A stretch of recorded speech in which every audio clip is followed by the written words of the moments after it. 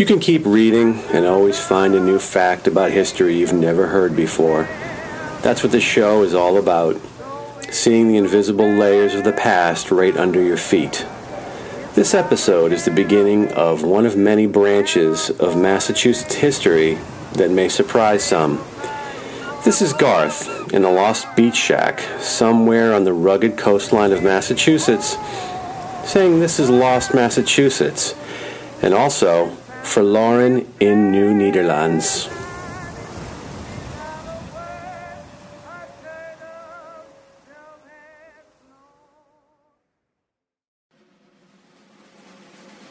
If you grew up in Massachusetts, you probably know some basic information about our history and common culture. We started a rebellion that eventually separated us from Britain. Before that, Massachusetts was one of 13 English colonies. As a result, we speak English. Our legal system is based on English law. Many of the prominent early churches are break-offs from the Church of England, and we're part of a larger structure called New England. The idea that Massachusetts is a seamless product of the British Empire is so ingrained that you probably think the song playing in the background is called My Country 'Tis of Thee. But it's actually God Save the Queen, the British national anthem. Our patriotic lyrics were plastered over the British ones by Samuel Francis Smith in 1831 while he was studying in Andover, Mass. So, we've established that modern Massachusetts is clearly an outgrowth of English settlements and traditions, but this isn't the whole story. Of course, long before it was a British colony, it belonged to several native tribes, but in between it was something else altogether. That's right, before Massachusetts was English, it was Dutch. Many people would be surprised to find out that Massachusetts was Dutch, but there's a murky period in its mid, or pre-colonial history. Massachusetts was a territory of the Netherlands. This is a time in mass history that is really lost in the faded pages, but brought back to life right here on the podcast. So, what was Dutch Massachusetts? What did it look like? We're going to review the history of how Massachusetts became Dutch and then became not Dutch in a few pieces. Much of this is a dramatic historical shift that probably wasn't covered in your school books. The story of Dutch and English settlements are actually much intertwined. Here in Lost Massachusetts, we cover and visit places that have been swept away and forgotten. Many of these stories are about individual towns, neighborhoods, or settlements, but this is about the entire territory having a completely different face in alternate history. But for a few turn of events, the U.S. could have been speaking Dutch, who knows? And this is just one of the potential lost histories of the whole territory we will dig into. Starting with the first episode of Season 2, we will begin exploring the lost world that existed before the colonies. We will look at what was or could have been French Massachusetts, as well as some even more obscure and debated histories. I'm sure all of this leaves you with many questions like, where can I get Dutch chocolate or stroopwafelen? Well, I'll tell you about that stuff too, but first, let's look at some of the details that we have dug up that are relevant.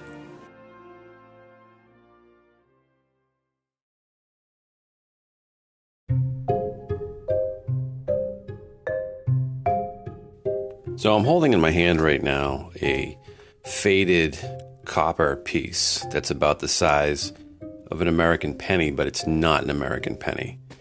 On one side of the coin, there is a crown and shield with lions on either side.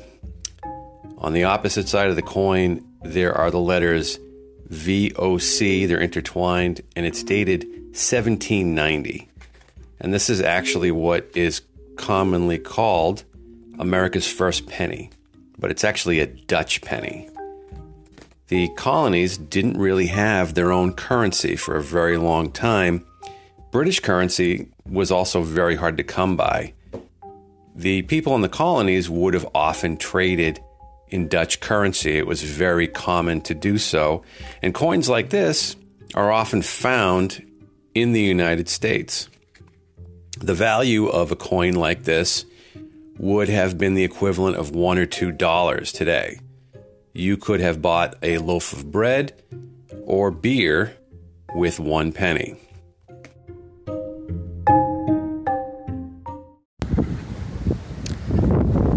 I'm walking up Leyden Street in Plymouth, Massachusetts. And Leyden Street is called America's First Street.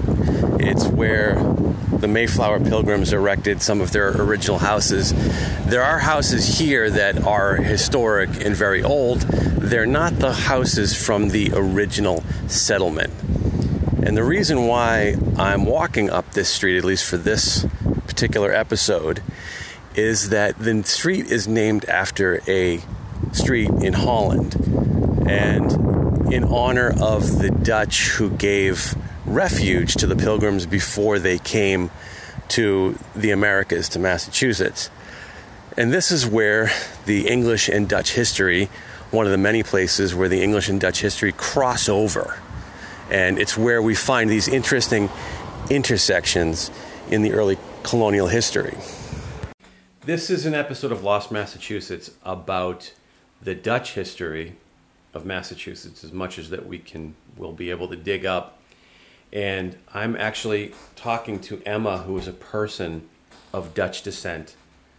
And I can see that you're nodding. And usually when people are listening, we use our voice as much as possible. I wasn't sure if that was my cue to begin. I was waiting for you to continue. But That's fine. That's fine. So, Emma, what do you remember about your family? What are they telling you about the Dutch history in the U.S. and where they are most prevalent? Very little, really, just about the Dutch building, Manhattan and areas of New York. Mm-hmm. So that's kind of the extent of it. Yeah, that's pretty much the same for me and everybody that I know of. They're familiar that New York was once New Amsterdam, and that parts of New Jersey and Pennsylvania and Delaware had Dutch backgrounds. New England, because it's called New England, you always assumed was firmly in British hands. But what I'm finding is that may not have always been the case. And I'm going to show you a series of maps that may actually surprise you. Now, this first map is from 1650. And you'll see this red line right here. And this red line demarks the English territory and the Dutch territory. And you see this, the Dutch territory is enormous. Yeah. It's vast. And I have a close-up of this map. And this is a section of the map it's a shape that you'll probably recognize. Yes. What do you think that this is? That's the Cape. Which Cape? Cape Cod. Yeah. But what is it called on this map? Oh, New Holland. Kind of surprising, isn't it? Yeah. That the Cape was referred to as New Holland. Yeah. Now, the early British settlement is marked right here, right on the line. This is Plymouth Plantation. Okay. And that's Plymouth Harbor. But you can see that everything to the south and west of it is claimed by the Dutch. Yeah. And a lot of people probably don't know that at one point it looks like Cape Cod was called New Holland. That's fascinating. I never knew that. So I have another close-up of that, and you can see that the Dutch actually claimed this island, and it might be hard to read, but what do you think that says? Martha's Vineyard. They claim Martha's Vineyard in this particular map.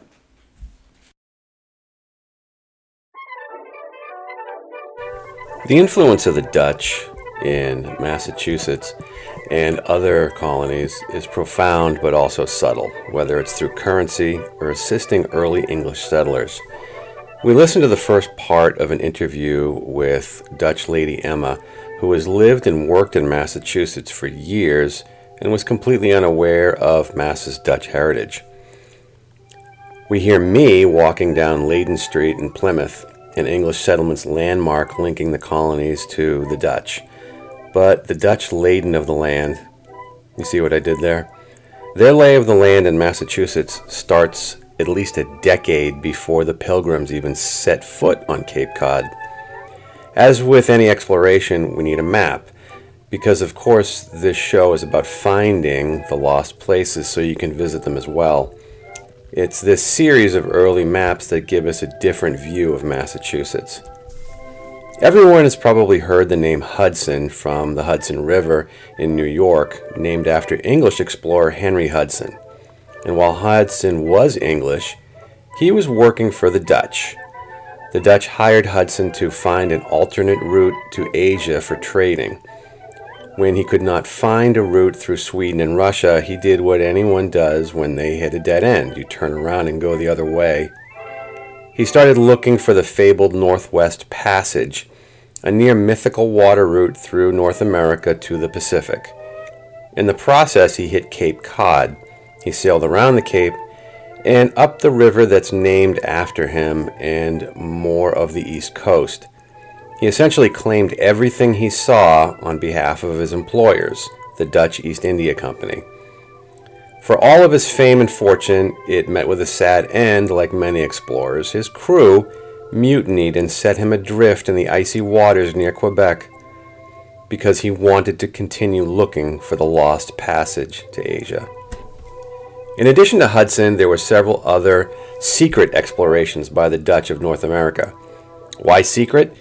Because all of the Americas were being chipped away by the French, Spanish, and Portuguese, and crossing imaginary lines could trigger an all-out war between European powers, which is exactly what happened on multiple occasions for 300 years.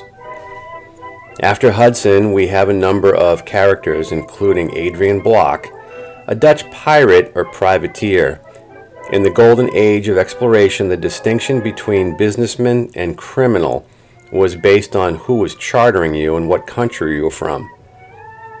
One nation's pirate was often someone else's hero. Block would capture ships from other countries and press them into the Dutch Navy. Captain Block, along with other Dutch explorers like Hendrik Christensen and Cornelius Jacobsen May, would often meet at Cape Cod before sailing anywhere else. But they called Cape Cod Staten Hook. The map made by Block of the territory was likely the first to use the term New Nederlands. You may recognize the name since Block Island is supposedly named after Adrian Block, and Cape May is named after Cornelius May. It's Block's map that starts us on the path of looking for lost Dutch mass. Let's listen to more of my interview with Dutch Lady Emma.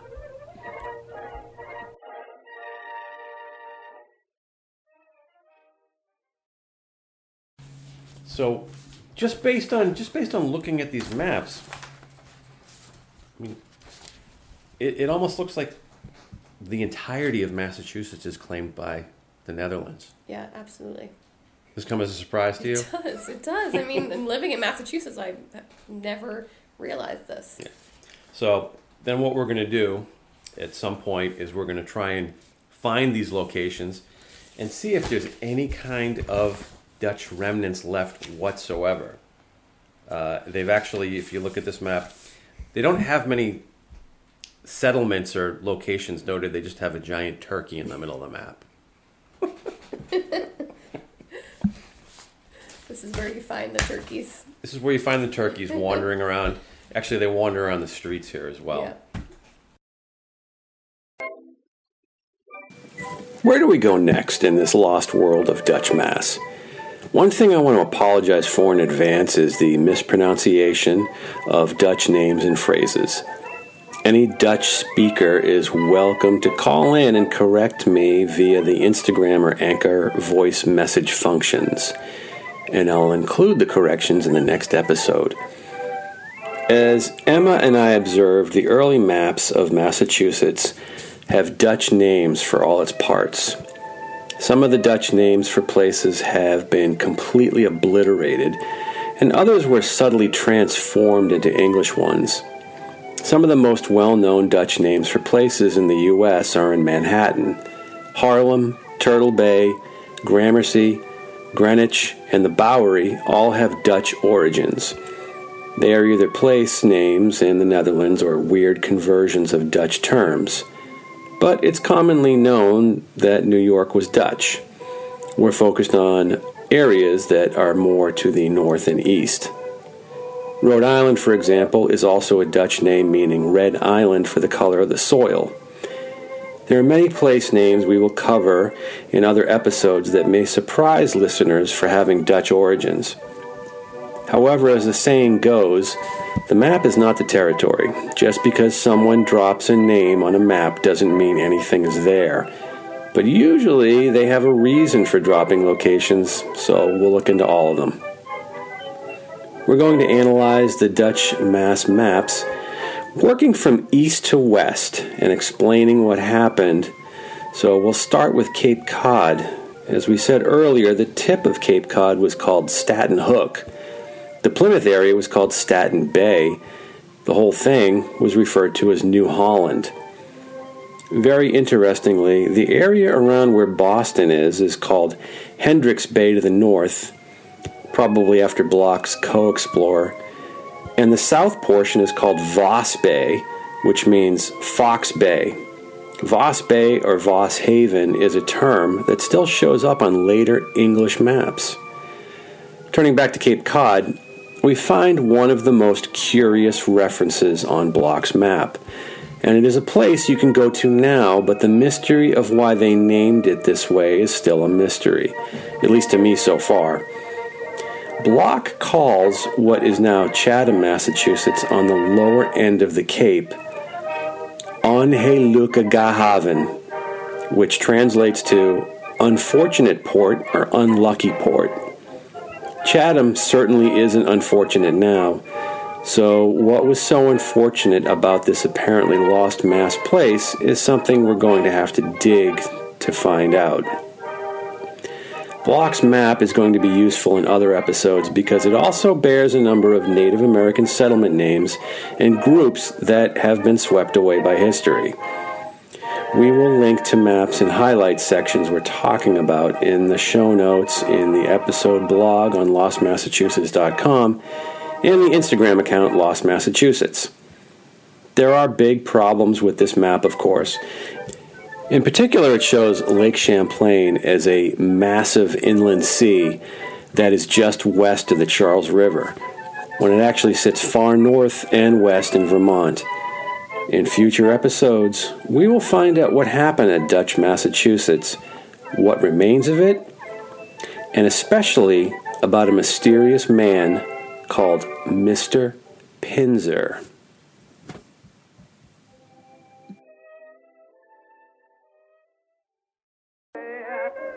This is just the beginning of our exploration of lost Dutch Mass. We'll pick up more history of New Nederlands in Season 2. Until then, this is Garth in the Lost Beach Shack, trying to keep the seagulls away from this bag of potato chips that Herman Lay sold me out of the trunk of his car. Remember, it's always 1928 somewhere.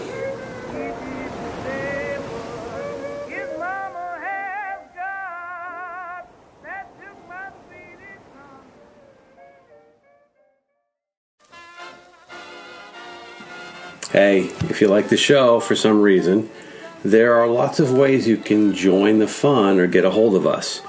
You can message Lost Mass through the podcast apps on Anchor. There's a voice option. Or you can go to lostmassachusetts.com and subscribe to our blog, or use the various methods there to contact us. If you go to lostmassachusetts.com, you can also sign up to get a postcard from a lost place and find out where to send us a lost postcard to.